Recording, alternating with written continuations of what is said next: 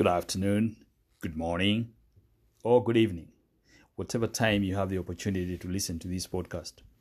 It's John here once again, and I would want to believe that you've had a wonderful and terrific time since the last time we communicated.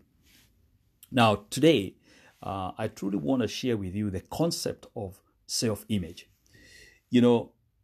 It is a very, very important concept because the self-image will determine what and who and what we attract into our own life, and even to the level of success that we become successful is going to be determined by our self-image. It is then appropriate for me to begin by defining the self-image. Simply put, it is who you believe yourself to be. It is the concept you hold of yourself. According to an old author, Dr. Maxwell Maltz, who wrote the book, it's a classic, Psycho-Cybernetics, and this is how he defined self-image. He said, whether we realize it or not, each of us carries about with us a mental blueprint or a picture of ourselves. It may be vague or ill-defined to our conscious gaze. In fact, it may not be recognizable at all. But it is there, complete down to the last detail. The self-image is a premise, a base or a foundation upon which your entire personality, your behavior, and even your circumstances are built. In essence, your life is virtually a reflection of the image you hold of yourself. The concept of yourself or your self-image is all that you accept and consent as true about you. It is the sort of person I am. Or to put it more correctly, the person I believe myself to be. Philosopher Immanuel Kant wrote, we see things not as they are, but as we are. Thus, your self-image is the lens through which you see the world. If you cannot see yourself being successful at something, you will most likely talk yourself out of giving it a go. You will come to all sorts of reasons why you can't succeed. Have you ever witnessed people who keep on sabotaging themselves and wonder why? Now you know. Conversely, if you see yourself as having a talent and capability, you most likely will find the inner strength and external help to assist you to cultivate and grow that talent. We do not see a world that is objective to us. We see our beliefs. You will see your hopes and your fears. A cynic and an optimist both believe that they see the truth. But really, they just see what they most identify with. The cynic sees an opportunity as a prelude to more disappointment, a hassle, whereas the optimist sees an opportunity as a chance to grow and experience adventure. Remember how Henry Ford put it, whether you think you can or you can't, either way you're right. We truly are self-fulfilling prophecies. And for things to change, it is paramount that we change our beliefs. We can change our beliefs. We can change the concept of who we are. Ralph Waldo Trine said, the optimist is right. The pessimist is right. The one differs from the other as light from dark. Yet both are right. Each is right from their own particular point of view. And this point of view is the determining factor in the life of each.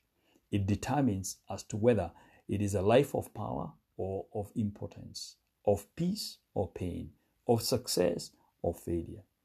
You see, the truth, my friend, is if your concept of yourself was different, everything in your world would be different.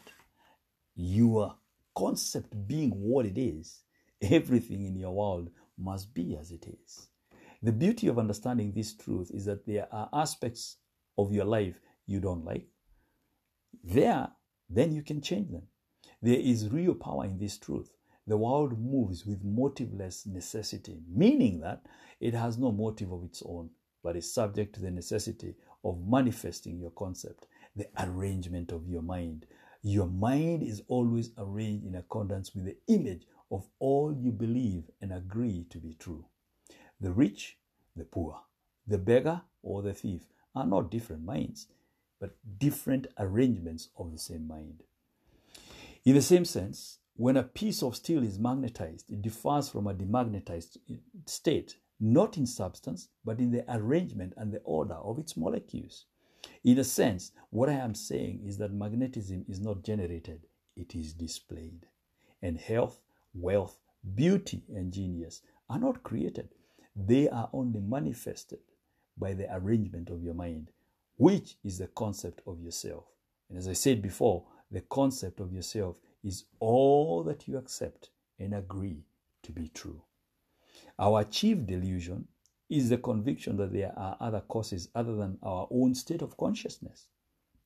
However, all that befalls a person, all that is done by that person, all that comes from that person happens as a result of their state of consciousness. And consciousness is all that one thinks and desires and loves, all that one believes and agrees to be true. This is why a change in consciousness is necessary before you can change your outer world. Wisdom from antiquity puts it very succinctly: be ye transformed by the renewal of your mind.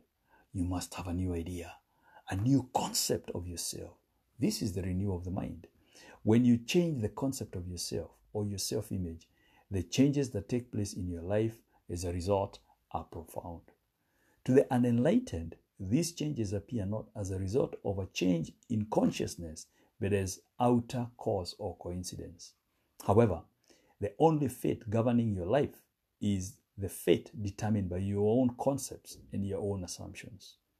Although an assumption may be false, if it is persisted with, it will harden into a fact. Since I began coaching almost 22 years ago, I have witnessed this time and time again. Everything depends on your attitude towards yourself. You can never realize something you will not affirm as true of yourself, for attitude alone is the necessary condition by which you realize your goal. To reach a higher level of being, we must assume a higher concept of ourselves. If you will not imagine yourself other than the way you are, then you will remain as you are. You must believe it before you can see it, and you will not see it if you do not believe first. Take the time to look deeply into your life. Who do you believe yourself to be? What are some areas or categories of your life that you're not satisfied with? Are they your health? Is it your wealth? Is it your relationship, place of work, or business? Take time and reflect, and remember, change is possible. Change is very possible because we can think through things and we can decide what we want. And when we put our attention and focus onto it and change our self-image, then we will change and change dramatically. Have a profound and wonderful day. Bye-bye for now.